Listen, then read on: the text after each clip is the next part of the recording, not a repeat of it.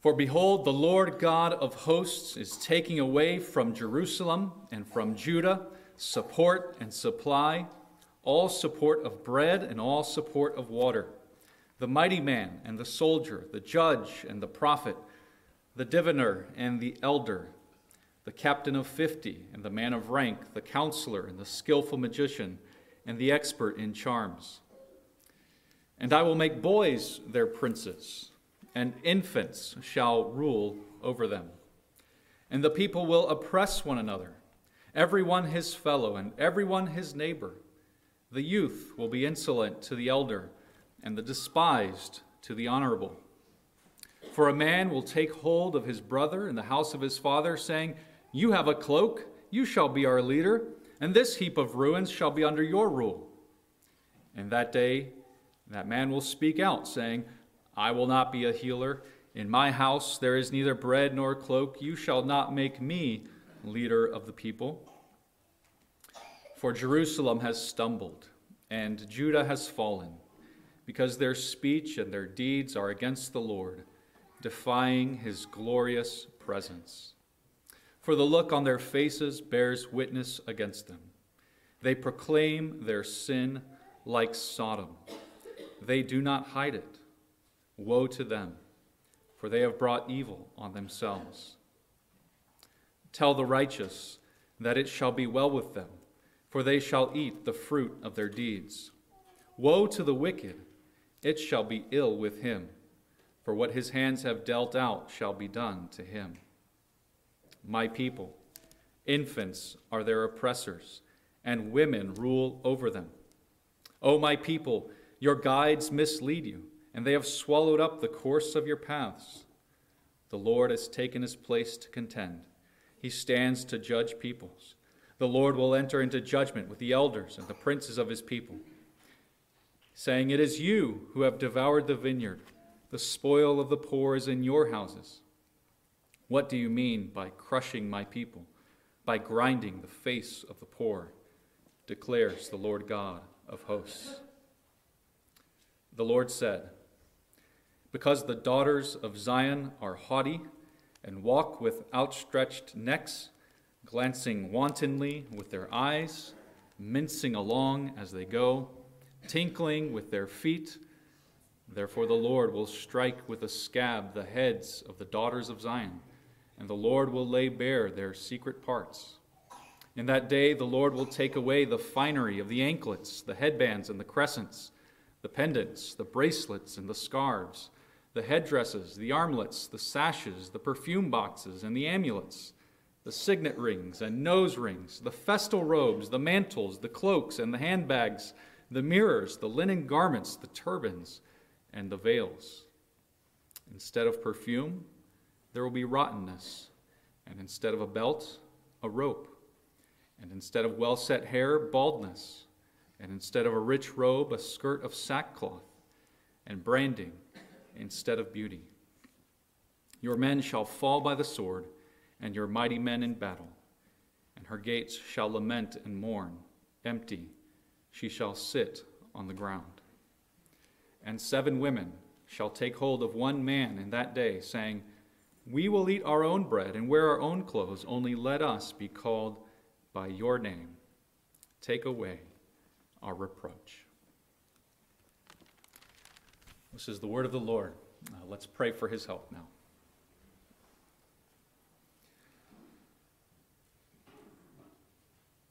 Lord God, as we come now to this time, we desire to hear from you. We desire to know your word. We thank you that you speak through this word.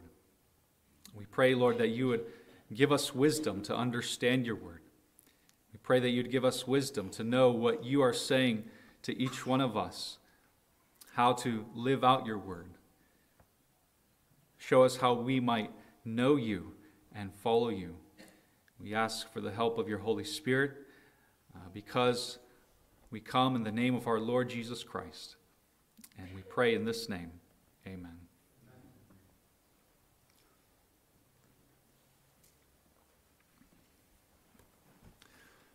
Well, Homer wrote in the Iliad that shame greatly helps or greatly hurts mankind. Shame greatly helps or greatly hurts mankind. Now, to see if Homer is right or wrong, we first have to think about what shame is. Now, shame is a deep sense that you are unacceptable.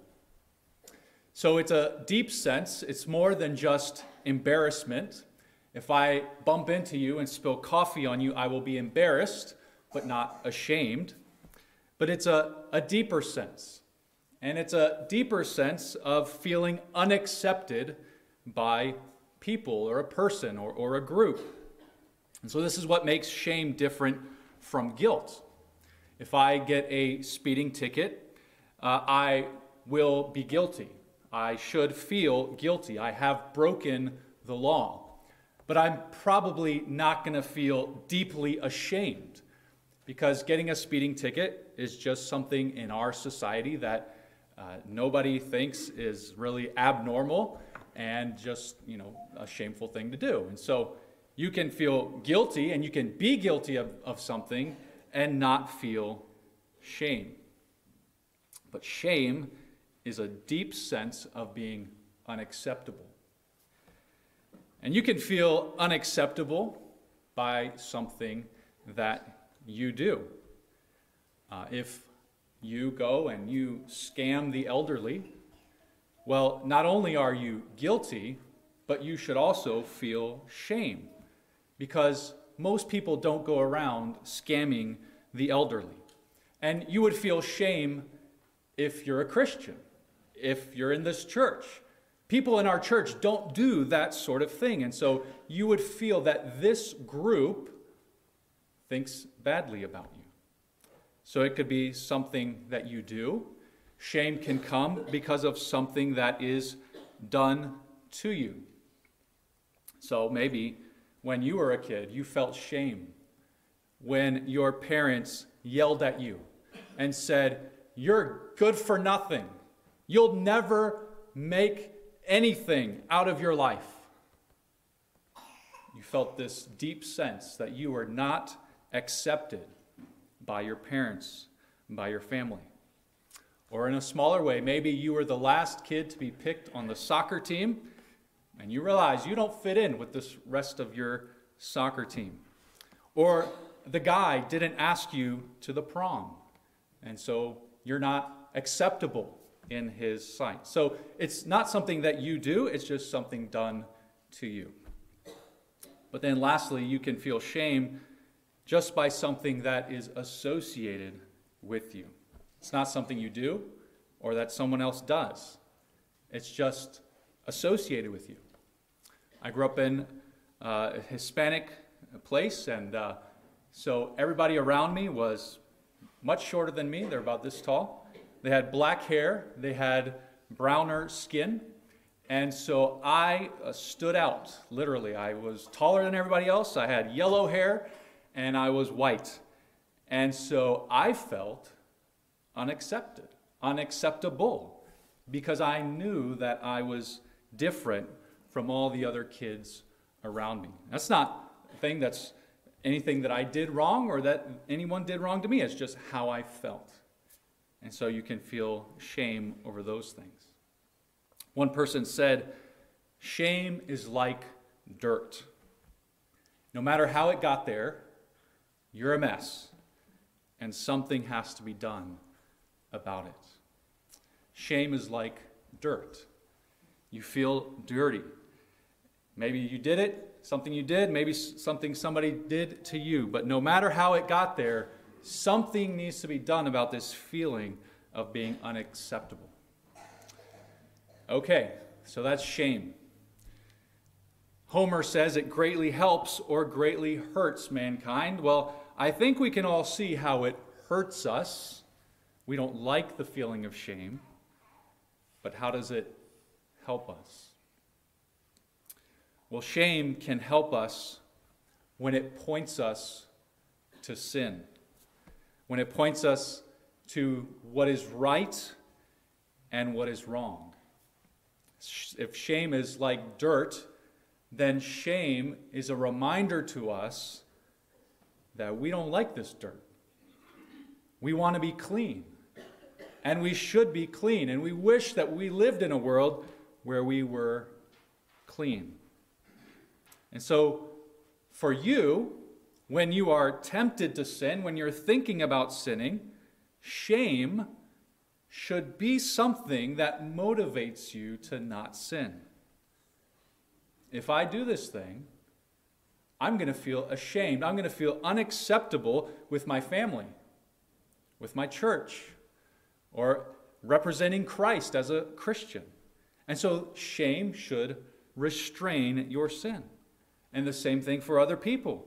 When they are going to do something to you, they should think about the harm that it will do to shame you, to bring shame upon you.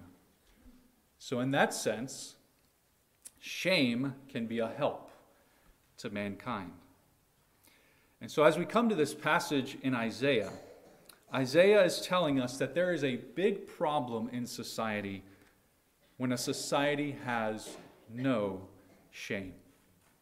A society is shameless about their sin. And this is part of God's judgment upon a society and upon a nation, is that they continue in sin, they refuse his warnings, and so God gives them up to their sin, so much so that they no longer even feel ashamed of what they're doing. Ashamed of their own sins or how they bring shame on other people. We're in a bad point in society when things are like this. So that's what we're going to see in this chapter. I want to begin the chapter by going to the end of it and see that this is a shelled city that Isaiah describes. He's talking about Jerusalem. So look at chapter 3, verse 25, and we'll go to chapter 4, verse 1, and read that again. Things are so bad in society, here is where they are going to end up. So here's the end, and then we'll go back and we'll see all the things that are leading up to this final consequence. So here's the end, chapter 3, 25. Your men shall fall by the sword, and your mighty men in battle, and her gates shall lament and mourn. Empty she shall sit on the ground, and 7 women shall take hold of one man in that day, saying, we will eat our own bread and wear our own clothes. Only let us be called by your name. Take away our reproach. First 5 chapters of Isaiah are sort of like the trailer. They're the teaser for the whole book. And so it's introducing us to the whole book. And in chapter 2, we saw the mountain of the house of the Lord exalted above the highest of the mountains, a symbolic Jerusalem, a perfect Jerusalem.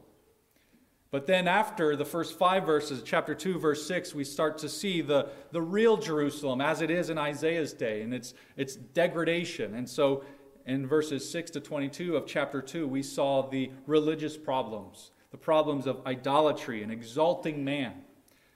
But now here in chapter 3, we see the social problems and the political problems in the nation. And as a consequence, destruction is going to happen to Jerusalem.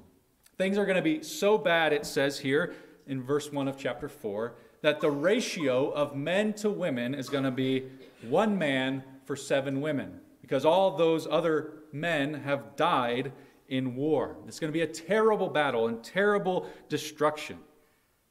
In verse 25, the men fall by the sword. In verse 26, the gates lament and mourn, and it's as if it's saying that there are no people around to mourn.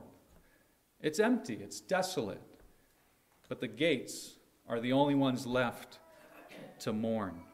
And so it's a picture of a city that has been totally demolished and destroyed. Now, Jerusalem was destroyed in 587 BC by Babylonians, rebuilt, and then later on, after the time of Christ in the year AD 70, destroyed again. There's actually a coin of Rome from the year 70 that has a picture of a woman sitting there alone and mourning. And I'm sure that the emperor of Rome did not do it because he knew what Isaiah said, but it's a fulfillment of what Isaiah said. The women are there, desolate and alone. Things are so bad here in verse 1 of chapter 4 that the women are desperate to find a husband. And they say, look, you don't have to do anything. You don't have to provide bread or clothes for us. We'll make sure that's taken care of. All we want is to be married. Just give us your last name, give us a child, take away our reproach. That's all we need. And so we start to see here that society's been turned upside down. It's the man who is supposed to court and go after the woman. It's the man who is supposed to present himself as worthy of marriage. And I can provide for you. I can work hard for you. See how many years that I've worked, and I will be a good husband to you. Will you marry me? But here we have 7 women, desperate, just fawning and flocking on this guy. Please marry us. We'll do everything as long as we can have your name. And so the end result is that there are no quality men around in society. That's the type of judgment and destruction that has taken place. So that's the final consequence. But what is leading up to all this? Well, let's go back to the beginning of the chapter. In chapter 3, as we look at verses 1 to 7, we see a government that's in shambles. Government is, the nation is bursting apart at the seams.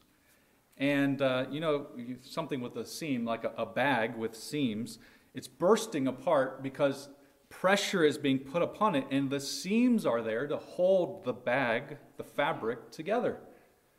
Well, that's the role of government. People are sinners. People always want to seek their own selfish ways and their own sin. And part of the role of government is to restrain sin, according to Romans 13. And so government is one of the things that's constantly like, guys, get along, stop hurting each other, stop stealing from each other. But that's not happening. So let's see what it says in verses 1 to 5. For behold, the Lord God of hosts is taking away from Jerusalem and from Judah support and supply, all support of bread and all support of water. Now verse 2, he's taking away the mighty man and the soldier, the judge and the prophet, the diviner and the elder, the captain of 50 and the man of rank, the counselor and the skillful magician and the expert in charms. And then in verse 4, and I will make boys their princes, and infants shall rule over them. And the people will oppress one another, everyone his fellow, and everyone his neighbor. The youth will be insolent to the elder, and the despised to the honorable. So God, in his judgment, takes away the supports, even the support of bread, access to food and water. God takes away leaders, leaders that are good and leaders that are bad. The diviner and the magicians, these are not people that God wanted in place, but they are people that Israel looked to. And God takes away even those bad leaders. He's taking away all the restraints, so that in verse 5, they're all oppressing one another. He even says in verse 4, infants rule over them. So it's a picture of God's judgment that children are ruling over a nation. Now, kids, I know that you think about and dream about being president. And you think if you were president, everything in this nation would be great. You have all the answers. You can solve the world's problems. Or maybe you think about being in charge of Disney Company or Coca-Cola or Hershey. And you think you would have a great time running these corporations. But kids, you are not qualified to be president. And you're not qualified to run multi-million-dollar organizations.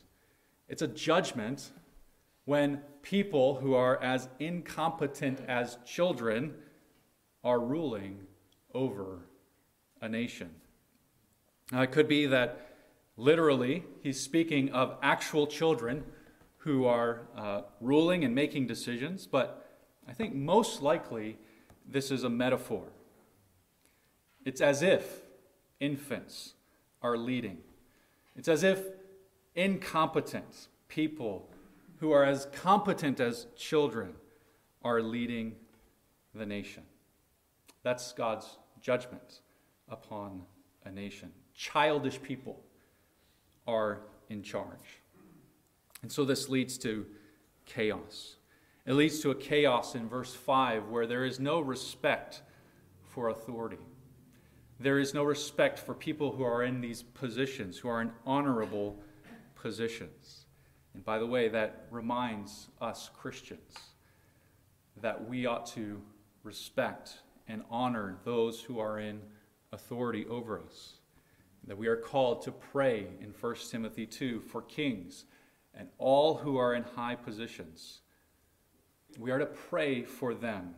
We are to respect them. We are to honor them because of the position of authority that they're in. Well, then he goes on to give us this scene in verses 6 to 7. Another example of a shambolic government. He says in verse 6, "A man will take hold of his brother in the house of his father, saying, 'You have a cloak, you shall be our leader. This heap of ruins shall be under your rule.' In that day he will speak out, saying, 'I will not be a healer. In my house there is neither bread nor cloak. You shall not make me leader of the people.'"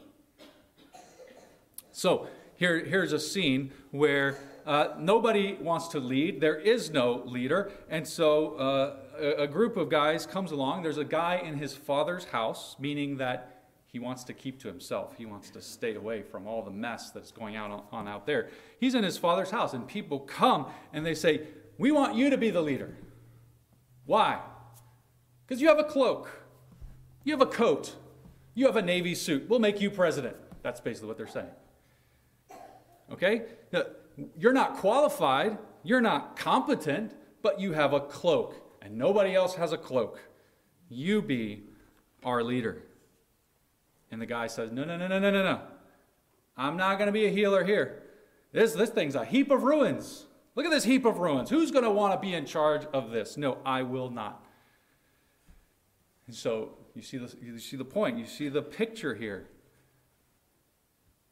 This guy with a cloak, not even he wants to lead. And so here's the point.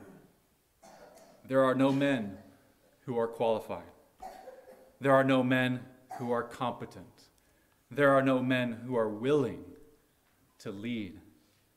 Men who will stand up, step up, and take leadership. Well, then we have one more example of the society and the government.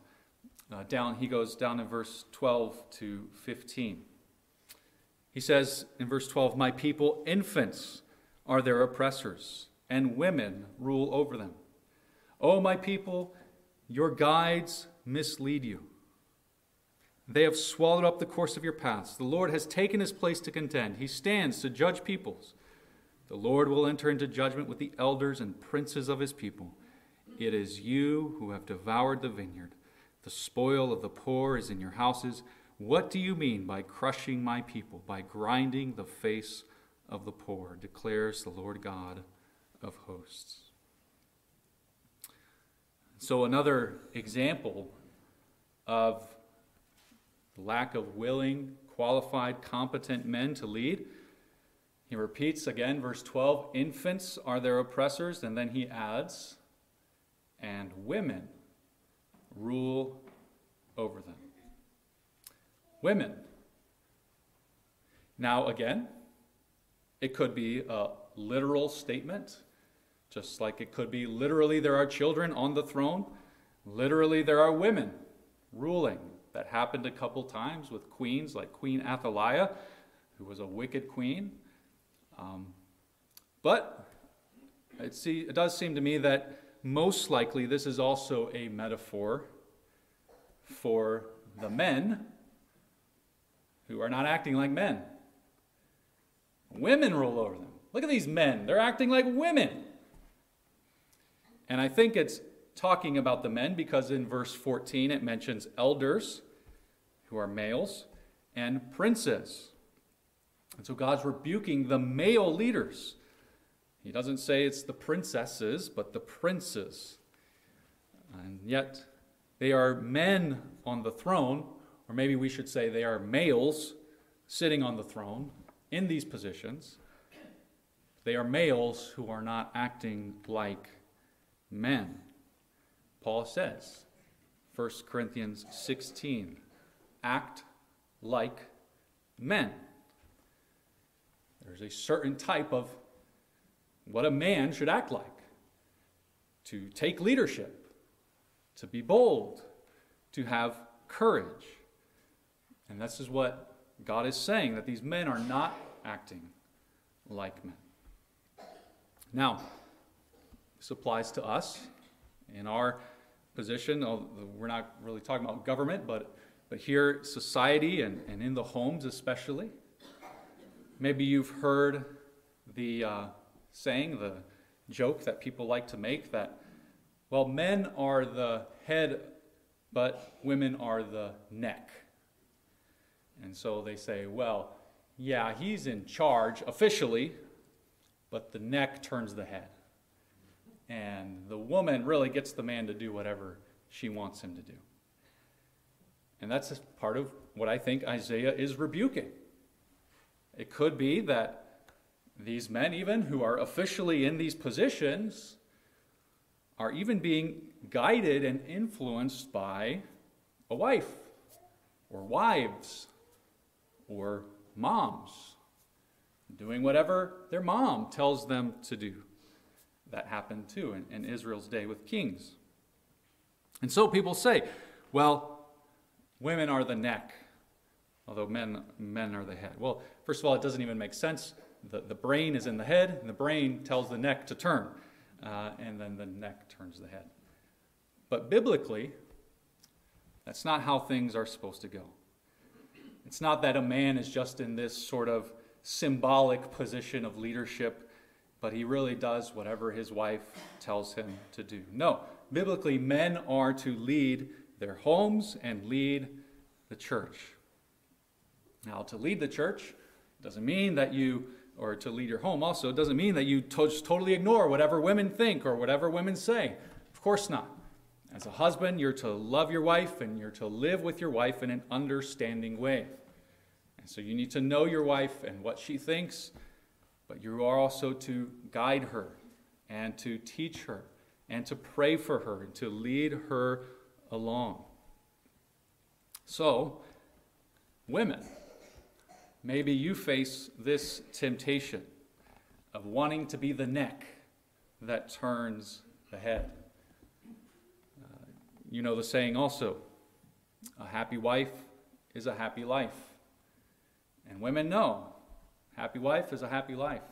I can make my husband's life miserable. And if I make his life miserable, I can basically get whatever I want. I can make him do anything. And so, this is an exaggerated example, but so you want a Lexus. You want a Lexus.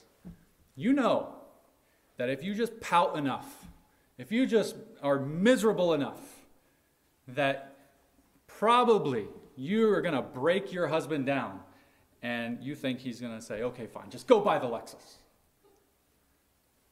Or if you don't like coming to a church, you know, if every Sunday morning all you got to do is remind him how miserable you are, and you can't stand going to this church all the time, you know that this is going to get him to eventually say, okay, fine, we'll just leave the church, go somewhere else. But that's not a biblical idea.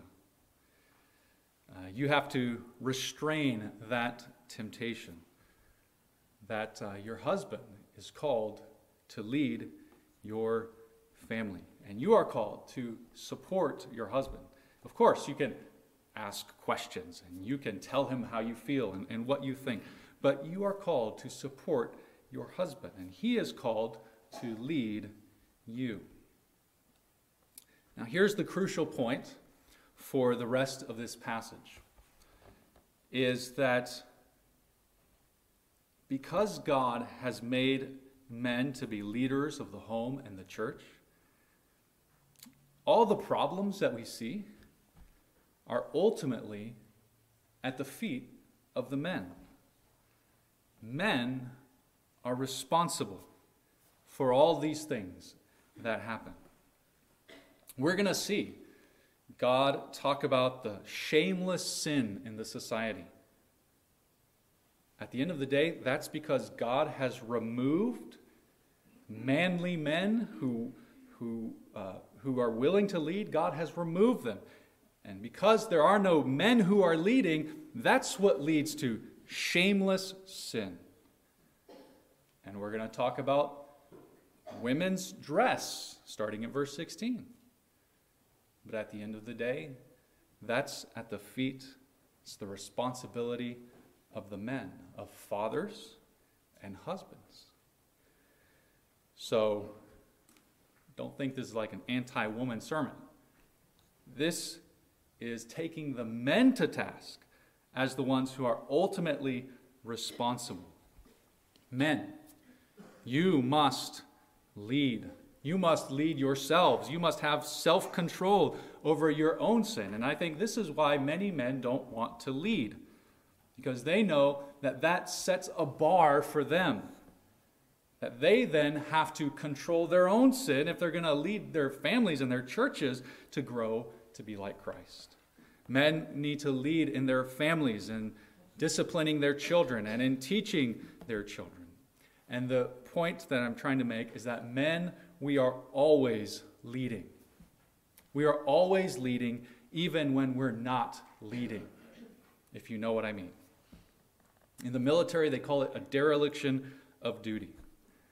If a superior sends his soldiers out to battle and he just sits around doing nothing, he's sleeping, that's dereliction of duty.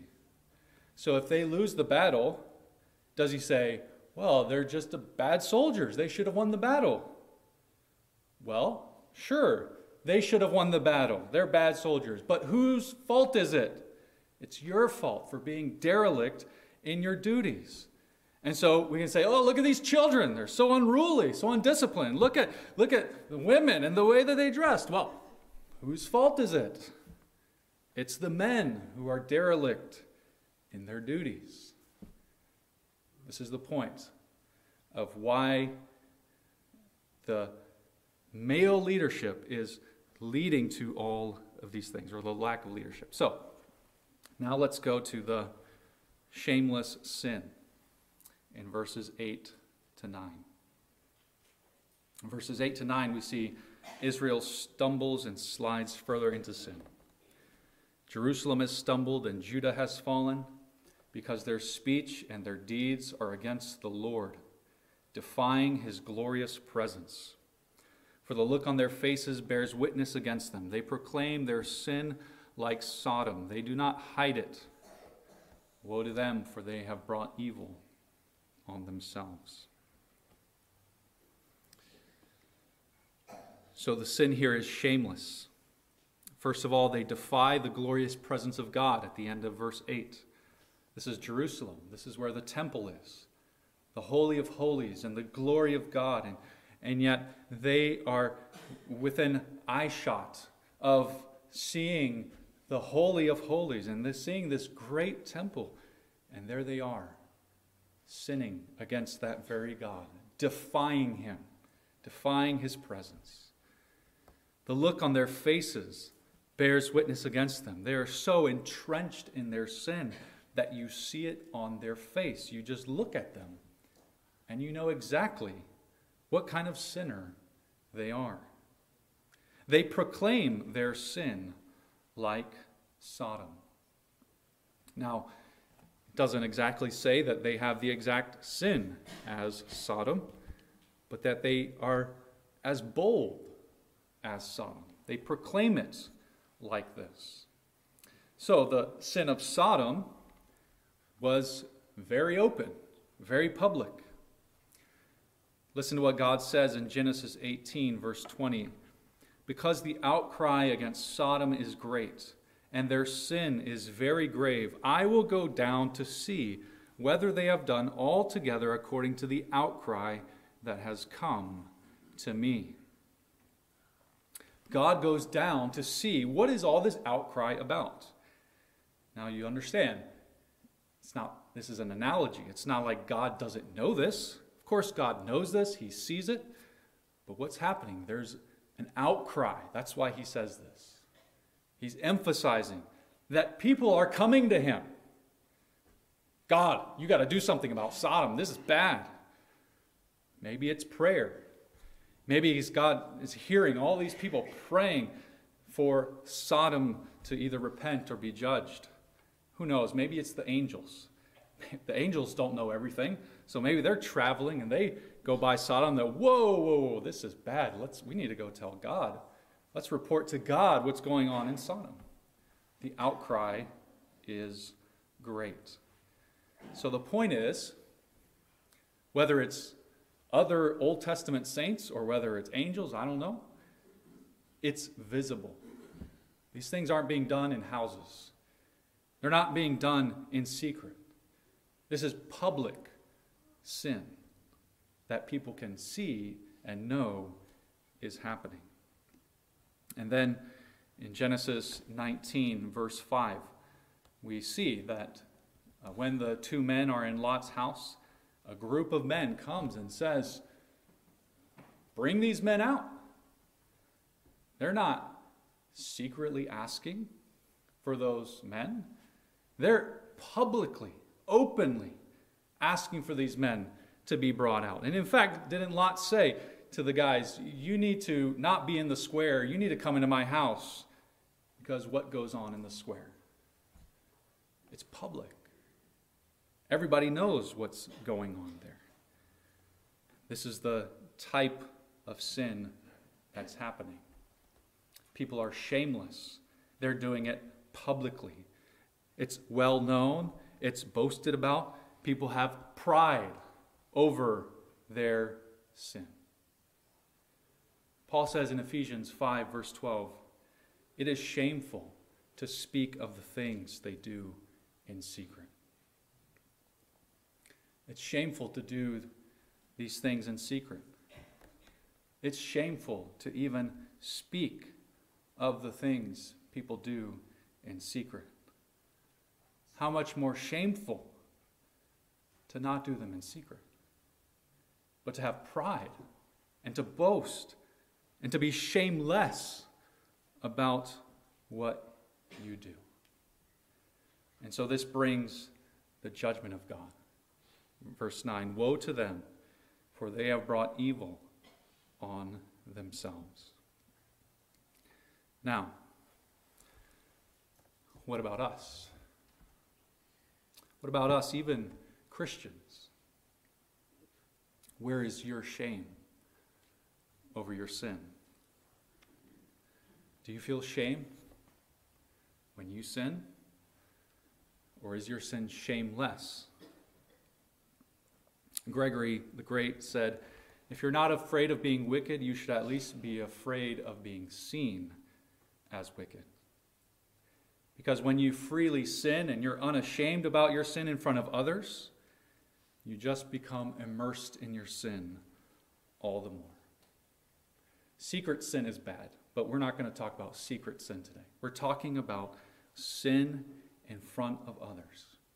When you sin in front of others, in a sense, you've come out. You've let yourself out to let people know who you are. And if you don't feel shame, then that just makes you become more and more immersed. It makes it easier to sin the next time. So, we can think about the sins that probably take place in our homes. Fathers, let's do an experiment for all of us. If we were to bring your sin and put it front and center here and have the whole church watch you, think about, would you be ashamed of it?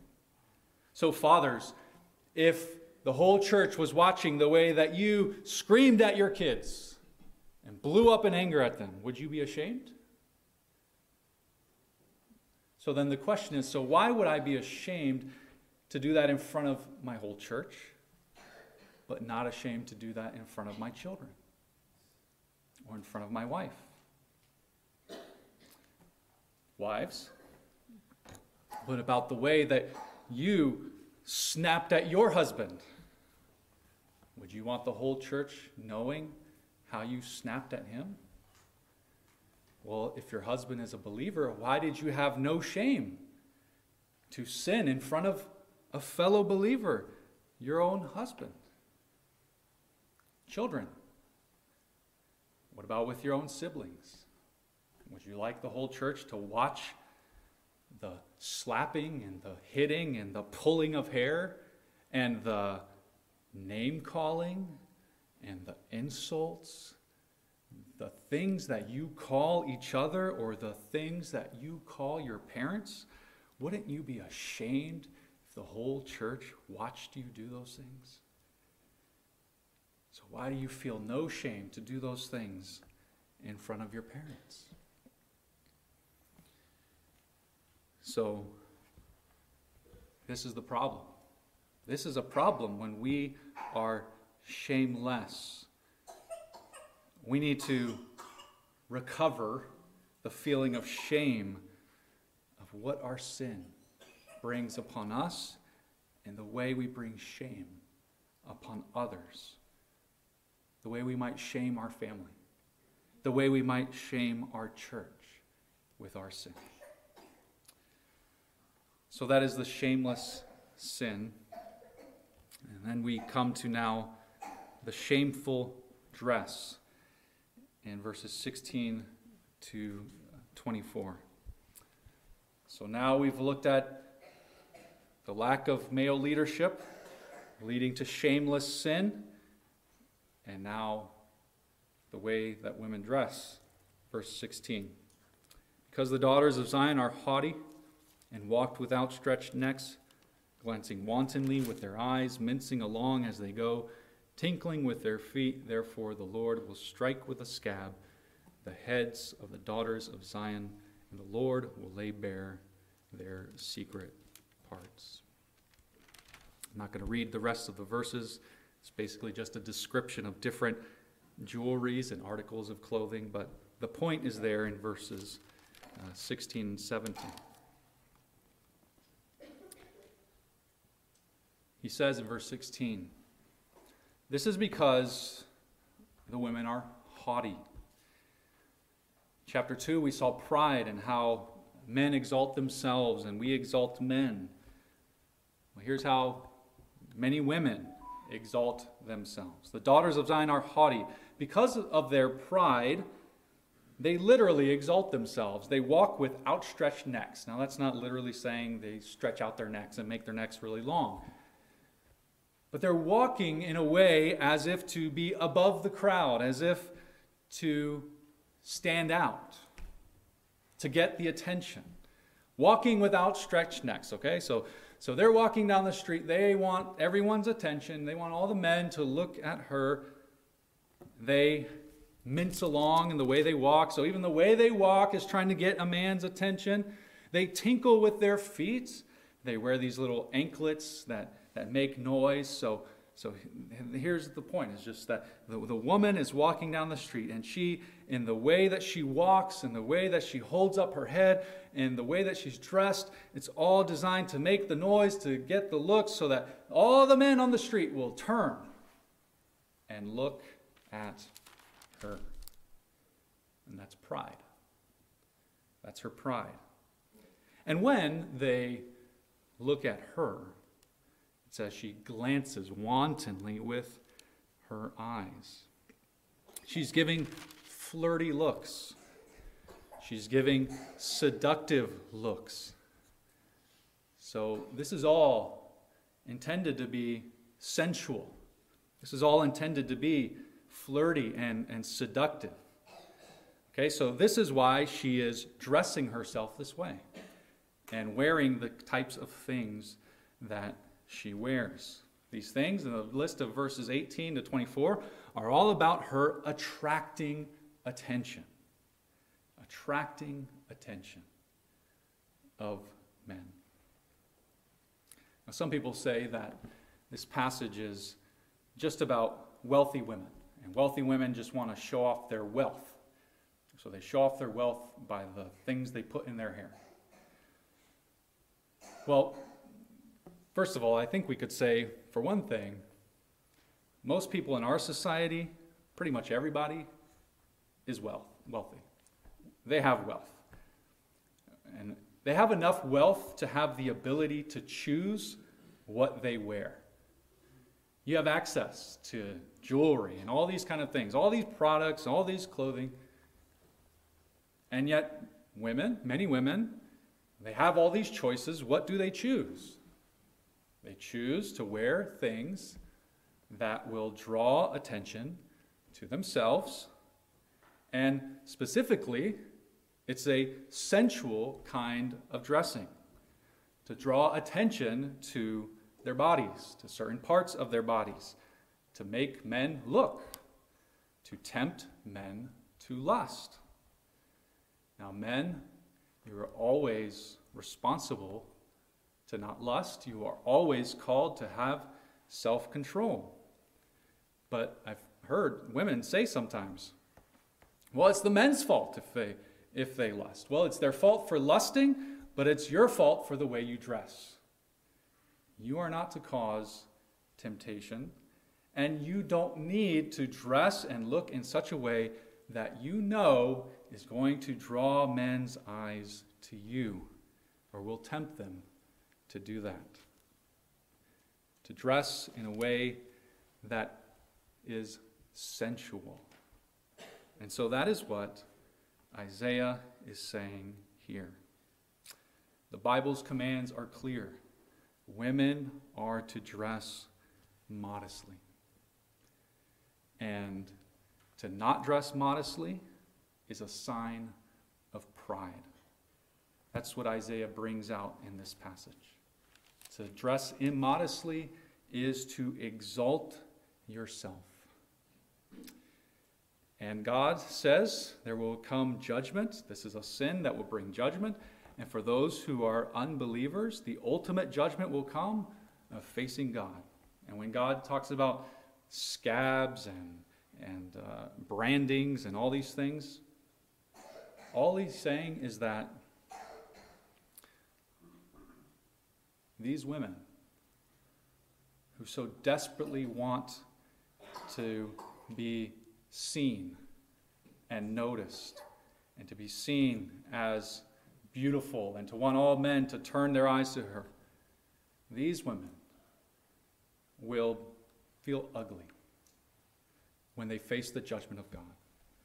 They will be full of their sin, facing God with no excuses. And none of these things will matter.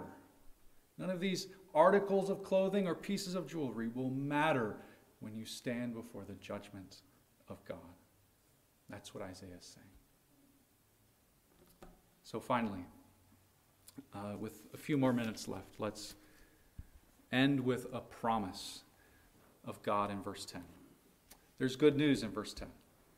Tell the righteous that it shall be well with them. We don't want to end just with a bunch of judgment, but with an offer of grace.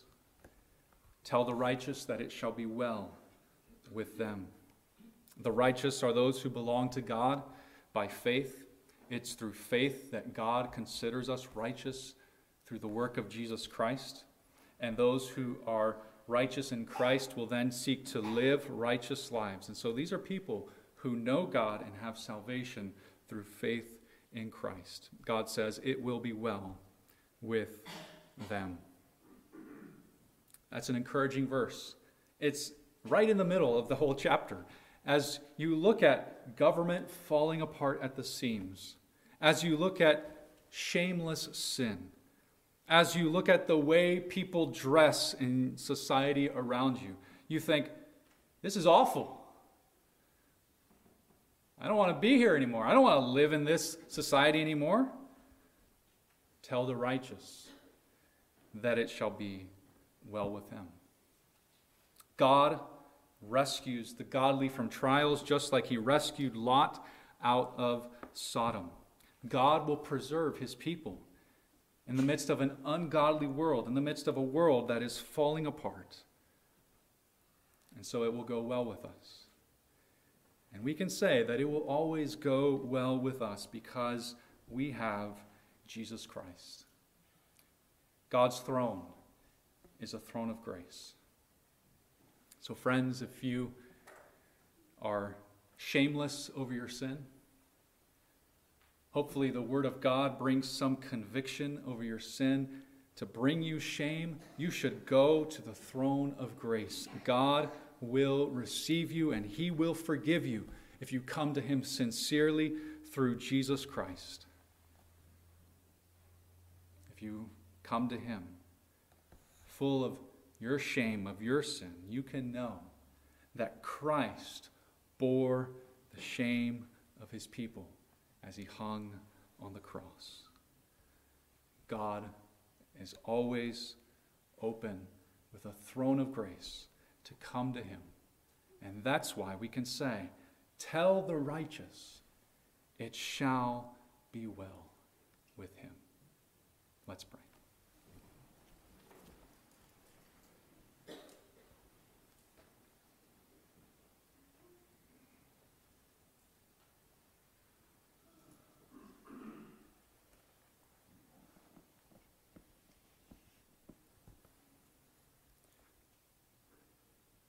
Our God in heaven, you are holy, righteous, and just. When we come before you, Lord, we pray that you would give us the right kind of shame over our sin. By your mercy, Lord, we pray that you would not leave us to our own depravity and the sinfulness of our hearts, but that your Holy Spirit would work in us to produce shame. Shame over sin.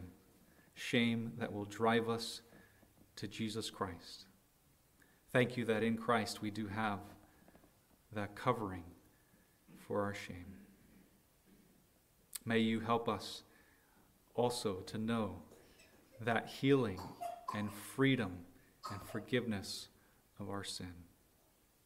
For all the ways that we have failed you and failed in obeying your law, we can only depend upon your grace, we pray.